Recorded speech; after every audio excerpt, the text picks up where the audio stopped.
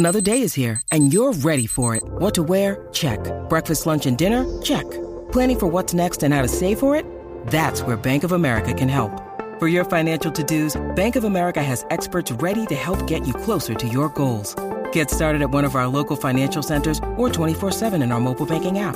Find a location near you at bankofamerica.com/talktous. What would you like the power to do? Mobile banking requires downloading the app and is only available for select devices. Message and data rates may apply. Bank of America N.A., member FDIC.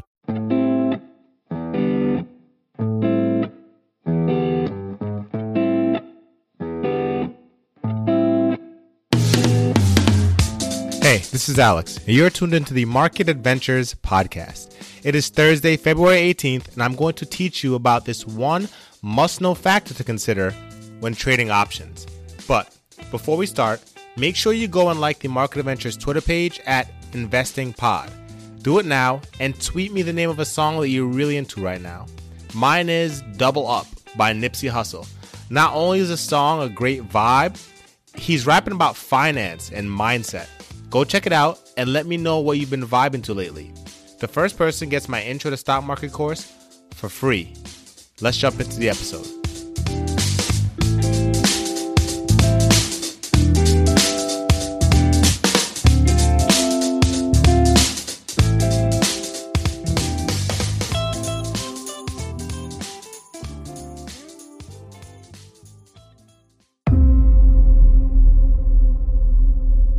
Quick sidebar.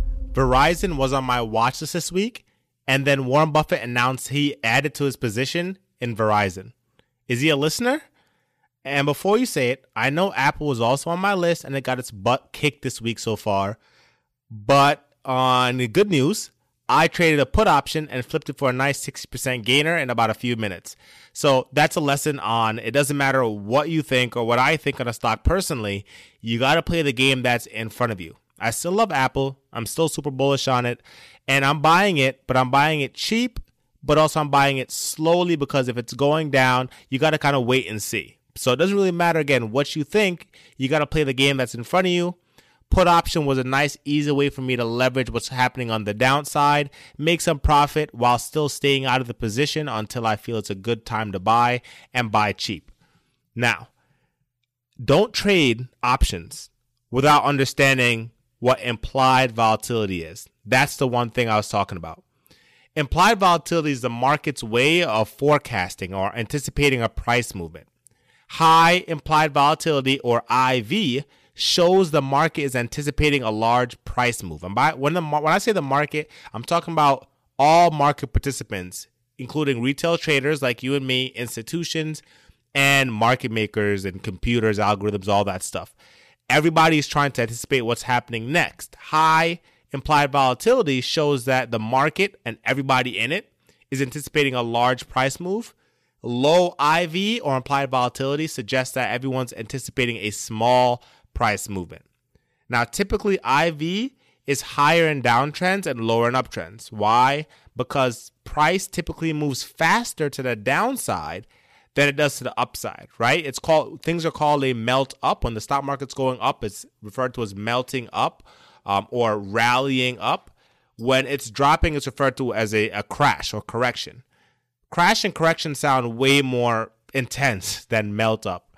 So IV is more correlated with the speed of the movement, right? When you think of a crash, right, think things are going down. They go down fast. When you're looking at a chart, you see large red bars. You rarely ever see small red bars trickling down. But when things are going up, you see small green bars. So IV has a lot to do with the size, but also the speed of the movement. Now, implied volatility does not determine the direction. It doesn't try to predict the direction. It just says something big is going to happen on either side, right? So what does IV have to do with options? Well, volatility and options are best friends, right? Market makers weigh heavily on implied volatility when pricing options contracts. And since option contracts are a time-sensitive derivative of the underlying asset, IV attempts to forecast the magnitude of the price move. So that means higher IV leads to higher options pricing and premium, and vice versa, right? Lower IV will lead to lower options pricing and premium, right? Again, options are a time-sensitive derivative, and IV attempts to predict not only the size, but also the speed of a movement, that therefore they're almost directly correlated. Not even almost, they are directly correlated. Now, remember, IV is a market forecast, right? It's kind of like a weather forecast. You ever have the weatherman say, or the weather machine, the app you're using, whatever, say that it's going to be sunny out and it's raining, or it's supposed to be raining and it's a beautiful day? It's a prediction, right? It's based on probability, right? In the market, it is not guaranteed, but again, implied volatility relates to the market. It's not weather, it's feelings, right? It's a sum of feelings of all market participants. Price moves based on emotions. If I want a cup of coffee and I feel that it's worth $10, but you feel like it's not, I spend my $10 and you don't, right?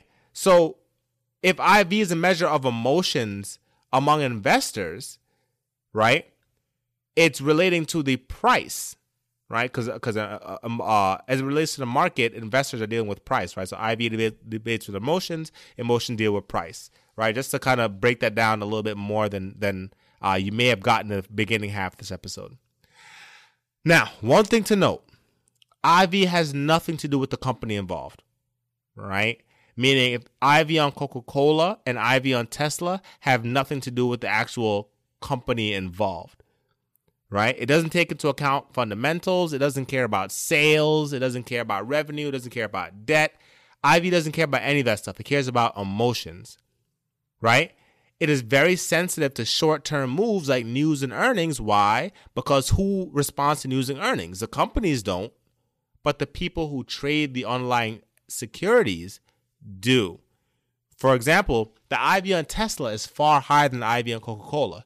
Not because Elon Musk cares about volatility, not that the CEO of Coca-Cola cares about volatility, but the people who trade those assets have a stronger emotional feeling towards the price of Tesla than they do about the price of Coca-Cola, right? So the IV is typically higher on those assets where investors have a high level of emotion as it relates to the price, right? Nothing to do with the fundamentals of the company. That's one thing to know. Now, to be clear, I'm not saying that IV is the most important thing to know for options trading, right? There are a lot of factors involved in options trading that you want to learn to become an effective trader. But when you're at the stage where you begin purchasing options and you understand how options work, when you're at the stage where you're purchasing them or even selling with spreads to receive a credit, it's important to know how the option is being priced and what other market participants are anticipating. So good luck out there, and make sure that you go back and listen to this episode so you can kind of get an idea of how IV works as it relates to the premium of options, and then go into the market and actually watch how it works, right? Watch the phenomenon of IV and how it works in the market. And you'll be shocked to see that IV in highly volatile companies will go several price points out, and the company will never get to that strike price. But because the emotions are so high, market participants are pricing in large moves that don't come to fruition.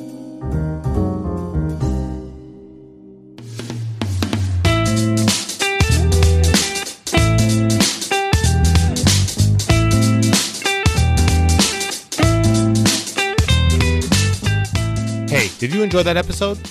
I like these lessons and episodes where we can just talk about a topic or a term.